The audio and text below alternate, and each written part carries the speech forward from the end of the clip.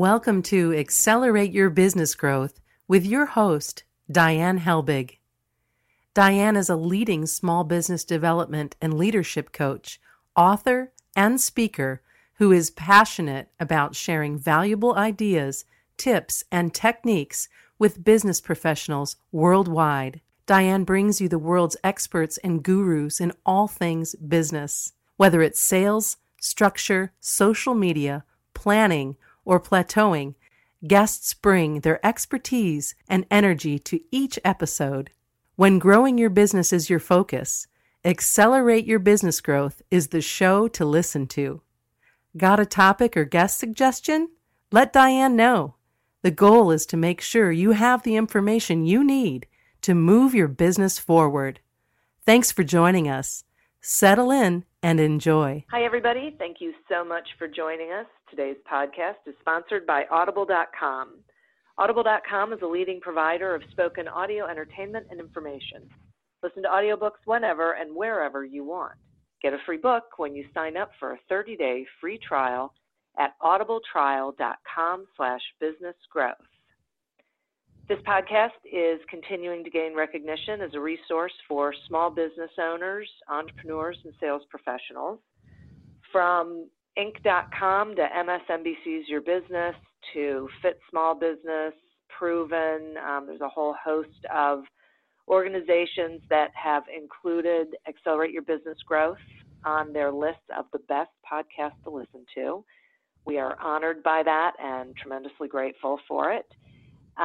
And we also know that that is due in large part to the guests that we have on this podcast. These folks come on, they give their expertise and their time to help all of you do better things in your businesses.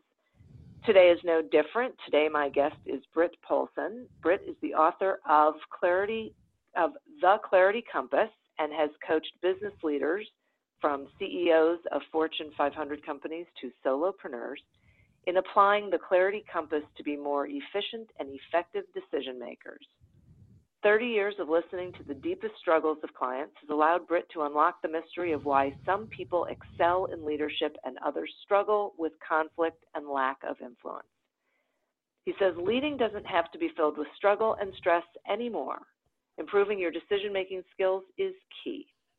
Released in 2016, The Clarity Compass is a best-selling book that aids the reader to become a more confident and strategic decision maker, something I'm sure all of us aspire to if we haven't gotten there already. Thank you so much for joining me today, Britt. Diane, it's great to be on the show. Thanks for having me. Oh, absolutely. This is a great subject. When I got your information and I was looking through your bio, and I sort of chuckled to myself because I thought, boy, it is so true that people struggle, that they find leadership more of a challenge than something, a positive experience. So I'm really glad that we're going to be having this conversation. Yay. Yay. So you say that how you decide is as important as what you decide. And I would like to know really what you mean by that and why that is the case. Yeah, because if we just make random decisions, then we switch them quickly, we switch back. But when we make a decision for a process that's deeper, our conviction is higher in that decision, and it's more likely to be sustaining and drive us through. In fact, I was working with a client just yesterday where one of the things we were talking about was she's in charge of a huge project, one of the top selling games actually that's out there right now. And one of the things that's happening is she's making decisions herself, and they're great decisions, but some of the executives aren't being included on those decisions.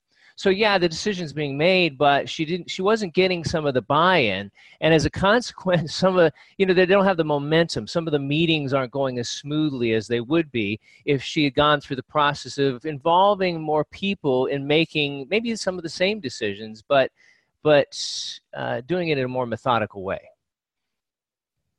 Oh, that is interesting. So she's not getting buy-in necessarily from people because it's like she's telling them this is what we're going to do, as opposed to saying, let's figure out what we're going to do. Yes. Yeah. Yeah. Yeah. And not even, and just more talking to the people that are underneath as opposed to the people that are above, just trying to move things forward. And actually, to this person's credit, is that they're a doer. They're a make it happen kind of person. Awesome leader.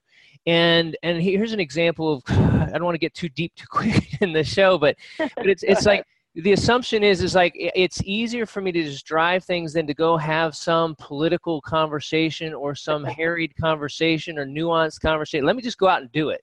And many leaders, I see that they're great at getting things done, but not having the conversations that help set up good decisions. So I guess my question would be, so then are they really great leaders? Because aren't great leaders people who bring people, or I'm not really sure how I want to say this, like bring people with them through a process, as opposed to just going ahead and making decisions and doing things? That's a great point. So I'd say that the complexity here is that on the tactical decisions, the person is highly involving of other people, in the even the medium range. But for some, and this is a person actually who's grown tremendously and moving toward the strategic. And that's where it gets a little more harried. So actually, they are great at involving other people and actually being inspirational in their involvement, in their conversations. So it's in the work is, for all of the folks who are listening, is I'm sure there's ways that think, well, I'm a good leader. I get a little stressed here, but I'm a good leader. But it really is to start the discernment that I think your question invites is, I'm a great leader here and here and here, but where, what's my blind spots? What's missing in my decision making? And that's why I use this as the first example is that in so many ways, this person is engaged and warm and inspiring and cares about the people and visionary. But there's this one place with the strategic level, they're not having some of the more strategic conversations that would help make the decisions better. And as you're saying, you have the buy-in increase. So what do you think I have a couple of questions there. I want to go back to the blind spot thing, but is there a reason why there are places where some leaders are not good at involving others in decisions? Is it like a fear thing, or is it a lack of confidence that they're going to be able to? What is it? Yeah, that's actually even that question starts to get into the blind spots as well. Okay. Because there's something there where, my premise is that the world is too complex for us to understand. And so we have shortcuts and heuristics, and so there's places where we're good, and then there's just places where we're not. And egos wise, we'd rather not look at them. We'd rather be confidently moving forward. It's like, I'm good here. So it's a defensive place where I think you hit the nail on the head. I'm anxious. I'm defended. That's, in a sense, it's not me. We start defining what we're to do by what we're good at. And I'm good at these things, and I don't even consider that I should have had that conversation with Bill over there because, I just don't need to. Bill knows what I'm doing. Actually, right. This is the case. Actually, the conversation I just had yesterday, the leader said, there's enough clarity, and I'm like, really? Because it sounds like there's some confusion. And they're like, no, I've had the conversations. And as we pushed it, it's like, holy cow. Yeah, I should, you said, I should have had those conversations. And I thought it was clear enough to go. And to your question is, having those other conversations is a little bit out of the comfort zone, enough to dismiss it. Mentally, if she considered it, she'd be like, oh yeah, I should probably have the conversation. But it was blocked even from consideration. Okay. That's so interesting. So do all leaders have blind spots, do you think? Yes. I mean, it's the severity of the blind spots are different, because so there's some leaders I've been working with for 15 years that they still call me in and work with me. And so, where actually I'm working with somebody right now where I was originally called in because it's like, hey, we need to, we'd like to keep this person, but they're about to be fired. And start working. And this happens all the time. Actually, I start working with people. It's like, I didn't even know I was in trouble. And the CEO says, no, I've had many conversations with him. And this is the first time I've heard some of this. So those are the more egregious blind spots. But even that same person who I've been working with for a long time now, who's actually gotten a number of promotions, taken on big regions, really is I see him as King Arthur at this point. He's so good at this point. But he still has the blind spots. They're more subtle. But the more powerful, the more power we have, the more control we have, the more negative the blind spots become. The same blind spot at somebody's staff level position is not going to be seen hardly, where if they're CEO, that blind spot radiates out through the organization in subtle but impactful ways. Oh, that's interesting. Yeah. Okay. So it sounds like they're more dangerous the more authority someone has. Yeah, exactly. I feel like some of my role is to give some nicer people more power and to make some powerful people nicer people. Less. Right? Yeah. You need to step off. Okay. So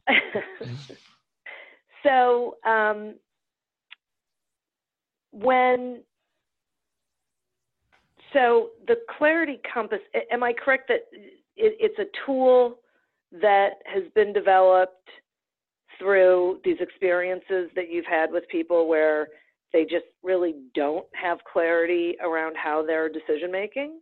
Yes. Yeah. Well, and if you asked any leader and you say, hey, were you clear when you made that decision? They'll say, oh, yeah. Here's the 6 points that we looked for the pros and the 22 for the negatives. And there's a clarity there, but it's those blind spots. It's what we don't see, the assumptions that we're making that we don't realize that are really biting us in the behind there because we think we're clear. And the example I just said, oh, yeah, we're clear. I'm like, really? Yeah. Okay. So when someone, now I'm processing in my head and I'm realizing that so many of us think we have process for our decision making, and in some cases we probably do, and in other cases we don't. Yeah. So sometimes those decisions are not the most effective, and that's really what we're going for. We're going for effective, efficient decision making. Right. Yeah. And I'd say that it's really I'd say there's always blind spots or things that we don't consider. There's just too much information out there. So there's always things we're not considering.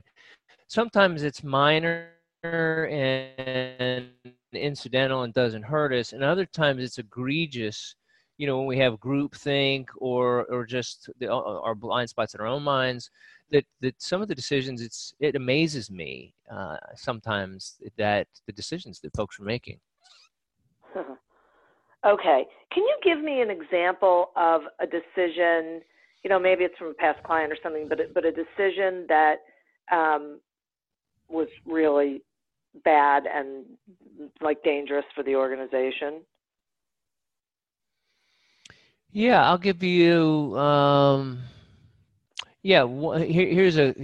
get same leader, two different decisions. So building an organization, a lot of pressure to move from unprofitable, brought in actually, again, a high caliber leader brought in to actually turn an organization around. And one of the decisions that I'd say where their blind spot is, they're just kind of like, let's do business as usual. Let's use executive recruiters to bring in new folks.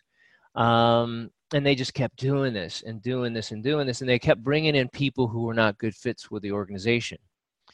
And yet this decision is a good example of blind spot because like, hey, well, that's what you do. You bring in, if you have a need in the organization, you just keep, using executive recruiters and bring folks in. And at some point, he woke up to, it's like, this is not working. It's like, my intention is to have a cohesive team that fits with the culture, because they had an awesome culture. It just wasn't profitable. And so they bring in outside people to make it more profitable, but then they just didn't fit with the culture. So then he eventually shifted and said, okay, we're going to actually grow our people, so that the people we know are high caliber folks in the organization, and we're going to grow them and really invest in the people that are here and help them move up in the organization more quickly. And with that decision, they kept the culture. The folks in the organization were thrilled that they were getting the attention, and that it's like, we count, we matter. It was the night and day. One person said, "Oh, we've been talking about people coming first for a long time, but now we're finally doing it." And so there's a place where it wasn't a bad decision. It was like what they had done before. It's what most corporations do.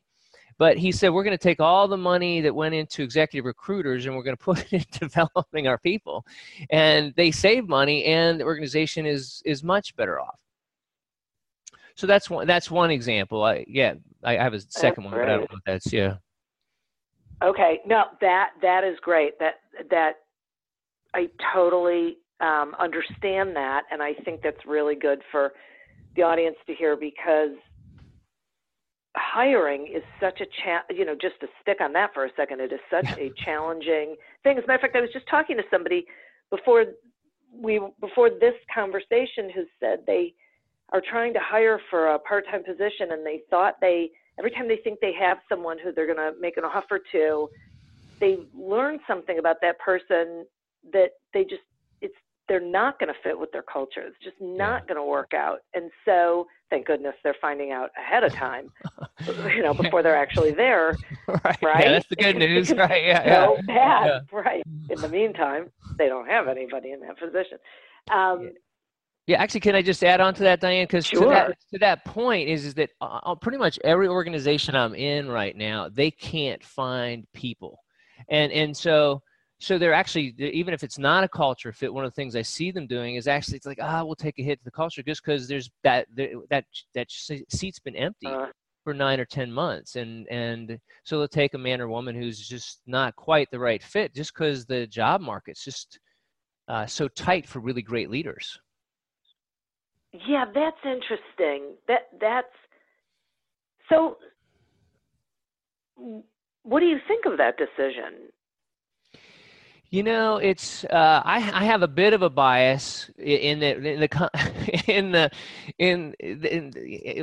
that part of the skill that I'm wanting to work with in the leaders is this a person, if they're not initially a fit, we're not but we're not getting anybody, and actually it's burning our people out that's here. So it's a tough situation, and so we're burning our other people out because nobody's in that position. That's again, it was just yesterday to say there's one person who's actually doing 4 people's jobs, because of different moves and transfers, and actually all those were actually good things. Nobody had quit in this situation, but still, it's like the person needs those positions to be refilled, and they're not finding the people. So the discernment, to me, the clarity compass in this work is all about greater discernment. And so as I'm interviewing, can I determine they're not currently a cultural fit, but can I develop them? Can I as the direct manager develop them into a culture fit? Can we bring in a coach? Can we do some training? Is it a square peg in a round hole, or is it a square peg in a almost square hole? We just have to do a little filing to get it to work. So it's not I think that's the problem, is it's not perfect, but that's part of the challenge is it's not going to be. That's why folks are, Amazon's looking, I'm in Seattle. Amazon was looking at, headquarters elsewhere, pulling more people in India. The people are trying to just we just need to get good folks. And it's that desperation. I think what you're asking here is, what's the discernment if we're hiring somebody where it's good enough? Right.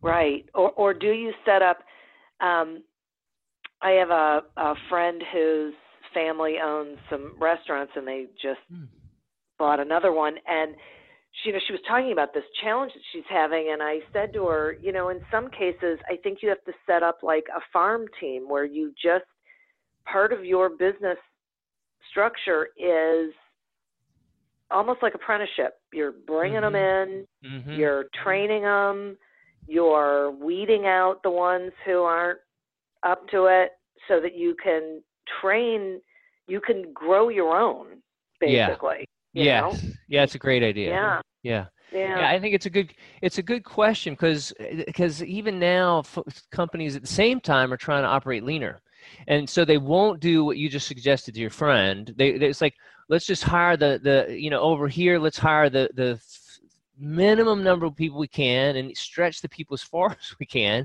which is great in terms of profit. But then if you lose somebody, which people are, then you're in trouble. I think your farm mentality, even if it may be a little bit more expensive to the other restaurants, in the end, we're keeping great people. We're ferreting through who we don't want to keep. I think it's a great metaphor for all the organizations. It's like, I need to invest in my people.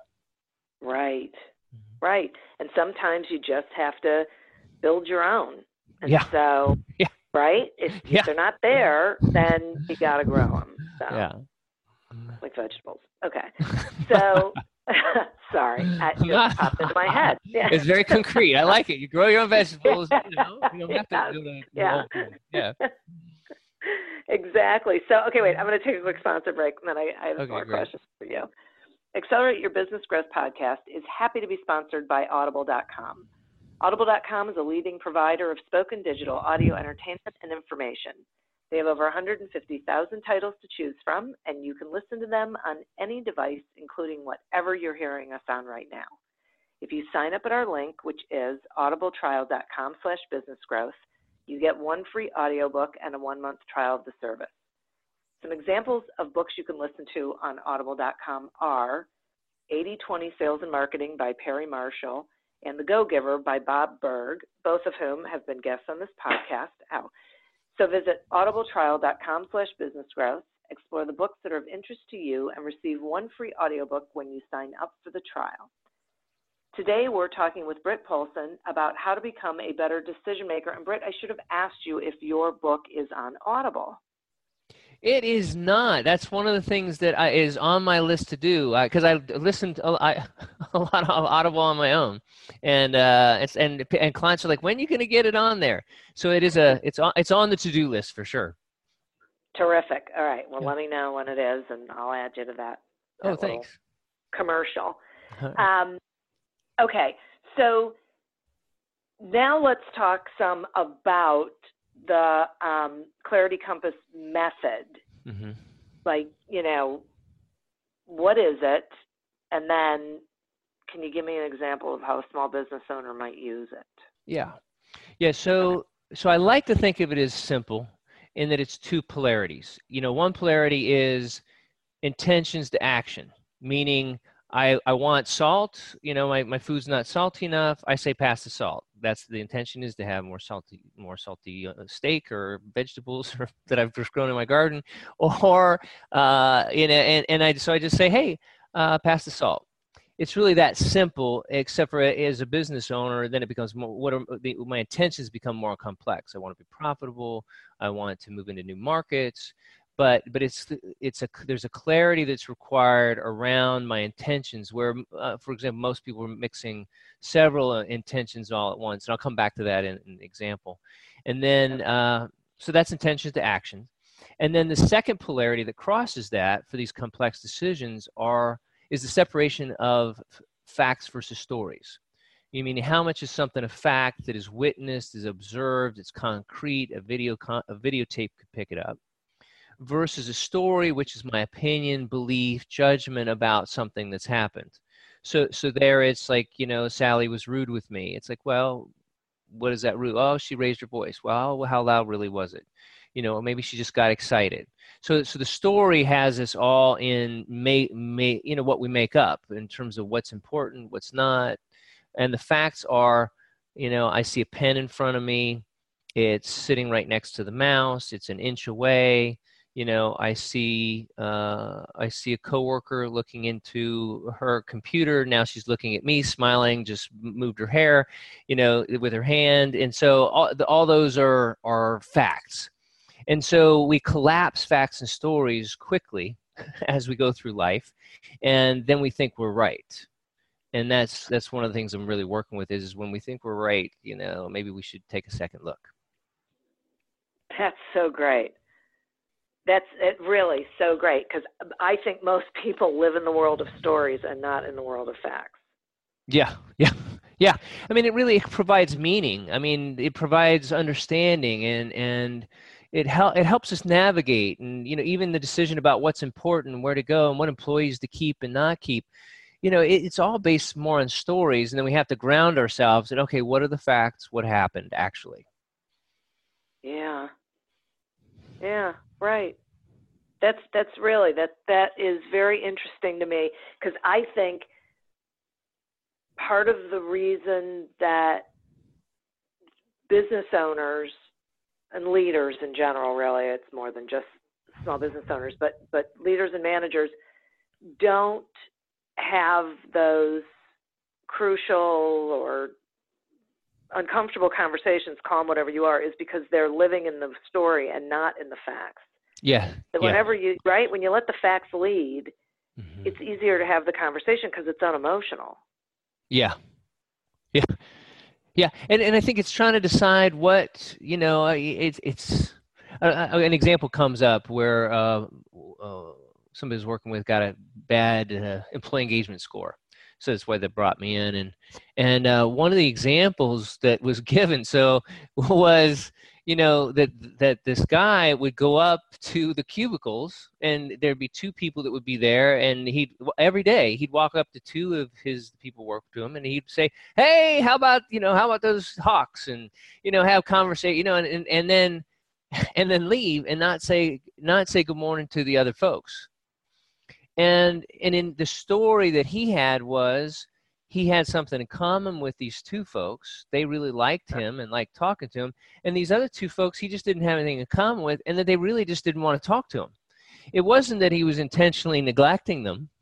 It was that he was actually thinking, if they're uncomfortable with me, or we don't have anything in common, they actually don't want to talk to me. And over months of this, it was kind of like they felt like they were second-class citizens. And so there's an example where the facts are, he'd go up and, he'd see smiling from the one, he'd see the other folks not smiling. The story he made up is they just don't want to talk to me. When the reality is they did, but they just, they were making up, he didn't want to talk to them. And it's these little things that happen over and over again that create our business environment. Wow. Good or bad? Yeah. Actually, can I share another one with you just real quickly? Sure, please do. I was working with a guy, and he wanted to take his business. And so this is a small business owner, and he was actually really successful. But there's a way he knew he could get to to this next level. He had a financial goal that he wasn't making. And it was so interesting that we realized through work in the Clarity Compass that he's looking at the facts, and he wasn't having success with the people who were most wealthy, so those are facts. And he was making up stories about how, they just didn't appreciate his product and so forth. But then we got to a place where actually he didn't like wealthy people.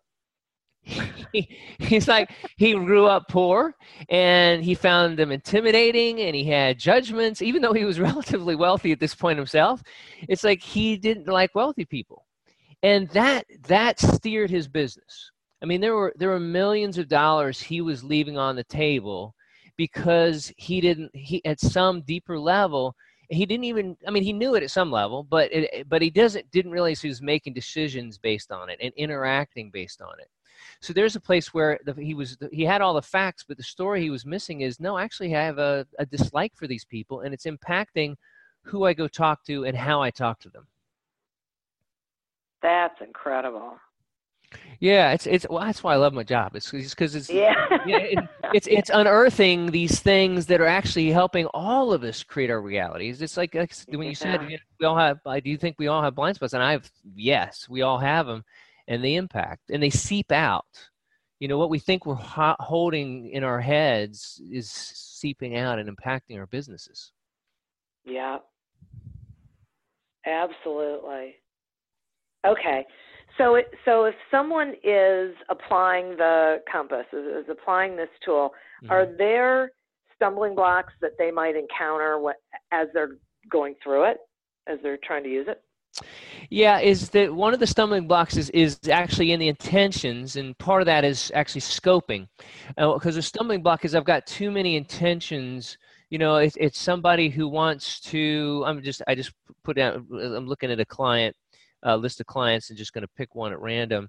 It's a client who's actually I wanna keep my employees, and so I want to make them happy, and I want to figure out how I can have them paid more, and I want to help them, build the team spirit. And I'm doing all that with one clarity compass. Or I'm doing all that in one decision-making process. And so and I just see it all the time, or in meetings. I mean, if you start waking up to this, you'll just see more and more clearly how this team is trying to solve three problems at once, and they bounce back and forth. And so I've been doing this for 35 years, and I still am waking up to new ways that I'm watching. It's like, oh, we're solving that. And then just as that one almost is solved, somebody will create an objection, about, oh, okay, well, what about this, what happened last Tuesday at the all hands? And it's like, it's related because this topic was brought up, but it's really distraction. And so in terms of the intention, one of the hangups there is, how do I have a pure intention and scope it to where I'm going to solve this problem and not try to solve 6 different things? That's a big hang up. And then also just not realizing, that's for the one polarity. And then the other is not realizing that how much I really am in story, that I'm making up, this kind of, I'm making up my life, and it's guiding me in certain ways. Yeah, those, I totally get those.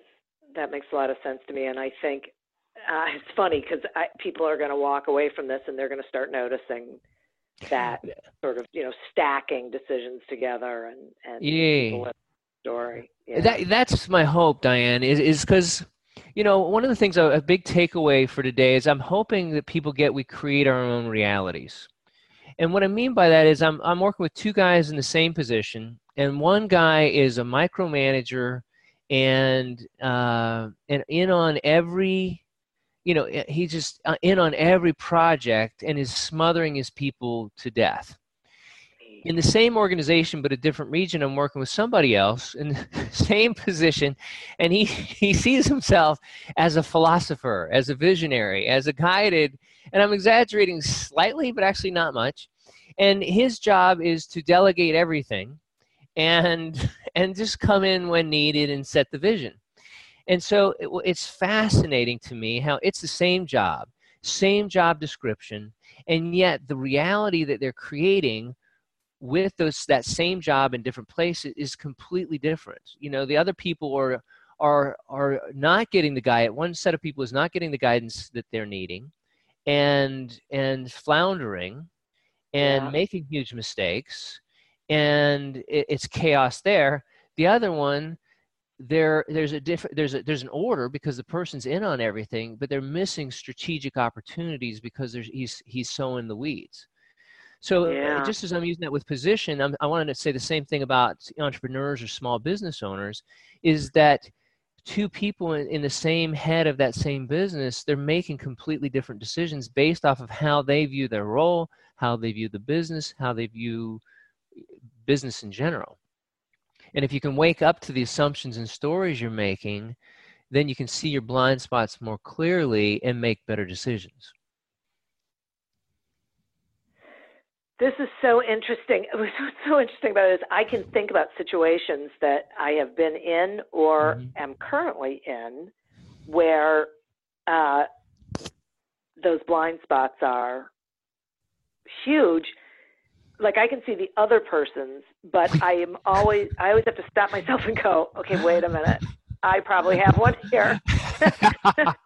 Hey, I don't know what it is. Diane, if you say that, you're still, 10 times further along than most people, because most people are like, Britt, have I got somebody for you to coach? It's like you can always see it for everybody else, But it's so easy. Yeah, it's like how don't they see it? It's shouting at me, But exactly, it's the same thing. It's hard. We're so good at defending others from seeing it, and then they still see it sometimes, but then especially from ourselves. It's so rationalized, why we're right, where the other person's off, and the other person's feeling the same way. It's like it's so clear where Diane is off over there. Why can't Diane see it? Why can't Britt see it? And it's just inherent in being human, and that's why it's helpful to have a tool. It's like, okay, how do I get out of my blind spots? And even then, I as much as I love the Clarity Compass, it's what I want to confess is if you can get a friend to work with you with it, it's so much better because of what we're talking about. Because in spite of having a great tool, it's still helpful to say, hey, Joe, Betty, will you talk to me about this? I've done this Clarity Compass, thought through this. Listen to what I'm saying out loud, and can you let me know? That's why I think these, the business owners and entrepreneurs really need a sounding board to, even as a friend, inside, outside the business, that'll really give you hard feedback. No question. I totally agree with that. And then I'm wondering about like boards of small nonprofits, mm-hmm. Because you have people usually on a board. Most of the people on there are leaders mm-hmm. in their world, right? And so then they come to the board because they want to impact change, but they bring all of themselves with them mm-hmm. to that position, whatever it is. Yeah. And so that interaction, so let's say it's a small business owner mm-hmm. who, like I'll use myself as an example. So I'm a small business owner. It's only me. I don't have staff, so I don't have to worry about that internally. But if I sit on a board, now I'm having that interaction with other leaders, mm-hmm. and now I my decision-making process is at play mm-hmm. in communication with them, right? Yeah. The hope is that when you have a board is there's a checks and balances there, so that every person's bias is checked with somebody else's clarity. It's like, thanks Diane for sharing that, but here's I see it a little differently, so that you have equal status on the whole on the board, other than maybe the chair or the founder. Right. But even there, that's what's fascinating is what we have to look at there is who did we invite to be on the board? Who gets invited, who over time the boards evolve. And I'm, work with a number of different boards and it's like, wow, how did this group to come together? And you start seeing how they selected each other. And then there's kind of like, there's not the diversity in the thinking. And so everybody's actually sharing their opinions, but the opinions start to become homogenous as the boards becomes homogenous. Yeah. So the same thing plays out, but in a larger system. Yeah, it's not good. It's not good. Yeah, I think that's why it's like how do we consciously compensate? I don't mean to be derogatory, but I see us so much as automatons where I get up every day and I put on my shirt and I'm Brit and I do the Brit things and I say the Brit things and I do the Brit, and I just go, I'm on automatic. And so some of this is how do I wake myself up, and I'm slapping myself on my forehead. If you hear a little thumping, that's what that is. It's like I'm trying to wake myself up to like, no, let's just not be the default me. Don't be the 2.3 version of me, be the 4.6 version of me. And it's so much about waking up and tools to wake up. Yeah, I get that. So what was the catalyst that drove you to develop the tool? It's back in 1984. I was actually a management consultant, and I just remember I was 24 at the time, and it's like, oh, the world's so overwhelming and it's so complex. And then, and I just laugh at that because it was nothing compared to the complexity of the world today. And so, it was about 10, 15, it's like, it's easy back then. And so it was just, how do you create a tool that helps people not get lost in the fray? That, there were, even back in the 80s, there was too much information for us to assimilate. How do we organize it to try to make better decisions? And that was really the motivation behind it. It's especially in a business, but also business is so complex, interpersonal is so complex. And so how do we have a tool that has us navigate the complexity of overwhelming information? And that was the intention. Got it. Wow. Well, it's so fascinating. And if I put myself like in the listener's place, because I am a small business owner, and I think, okay, well, this could be maybe a little overwhelming because it means having that gut check, that reality check, and admitting I have blind spots and all of that. Yeah. But I would think it's sort of liberating as well when you are able to, develop a better way of making decisions that's better for you and everybody else.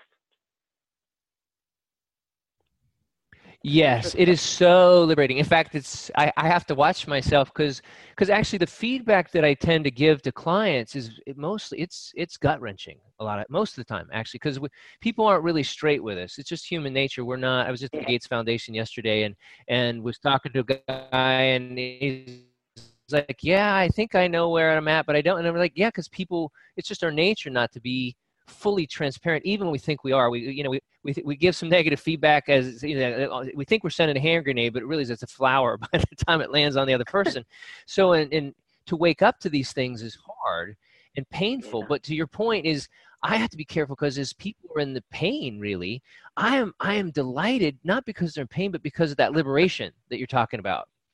And so clients that can take it and take it and take it, they are so much more happy, more effective, operating at more with more joy and power.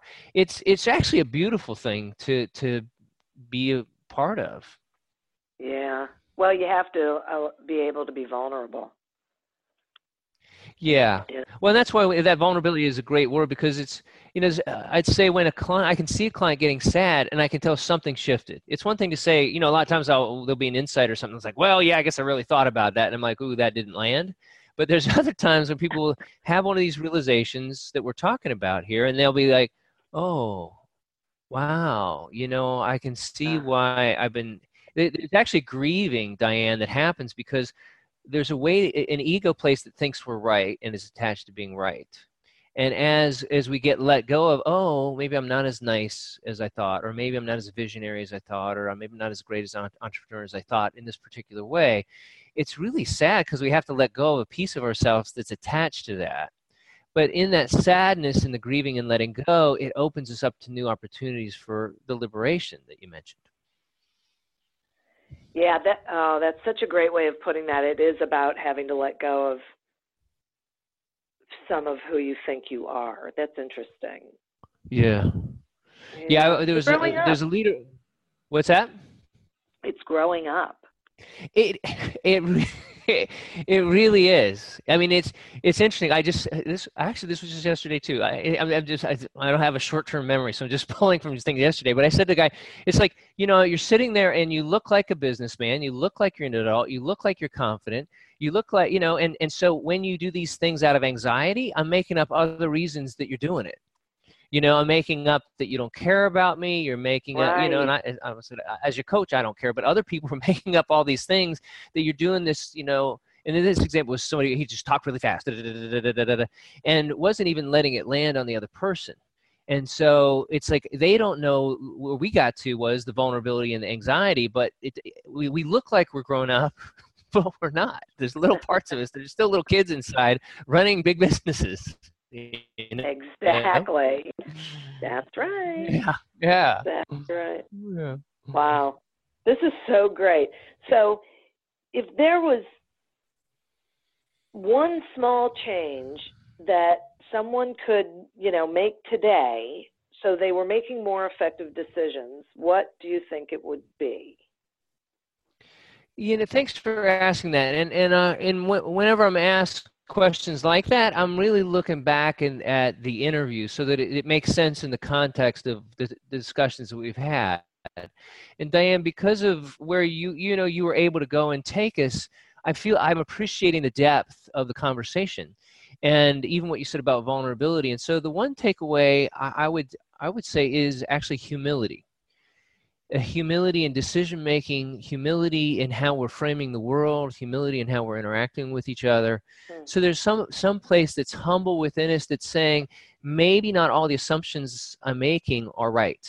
Maybe there's some big piece that I'm missing in the direction of my business, in the direction with my clients, in the direction of even if I have a couple people working for me.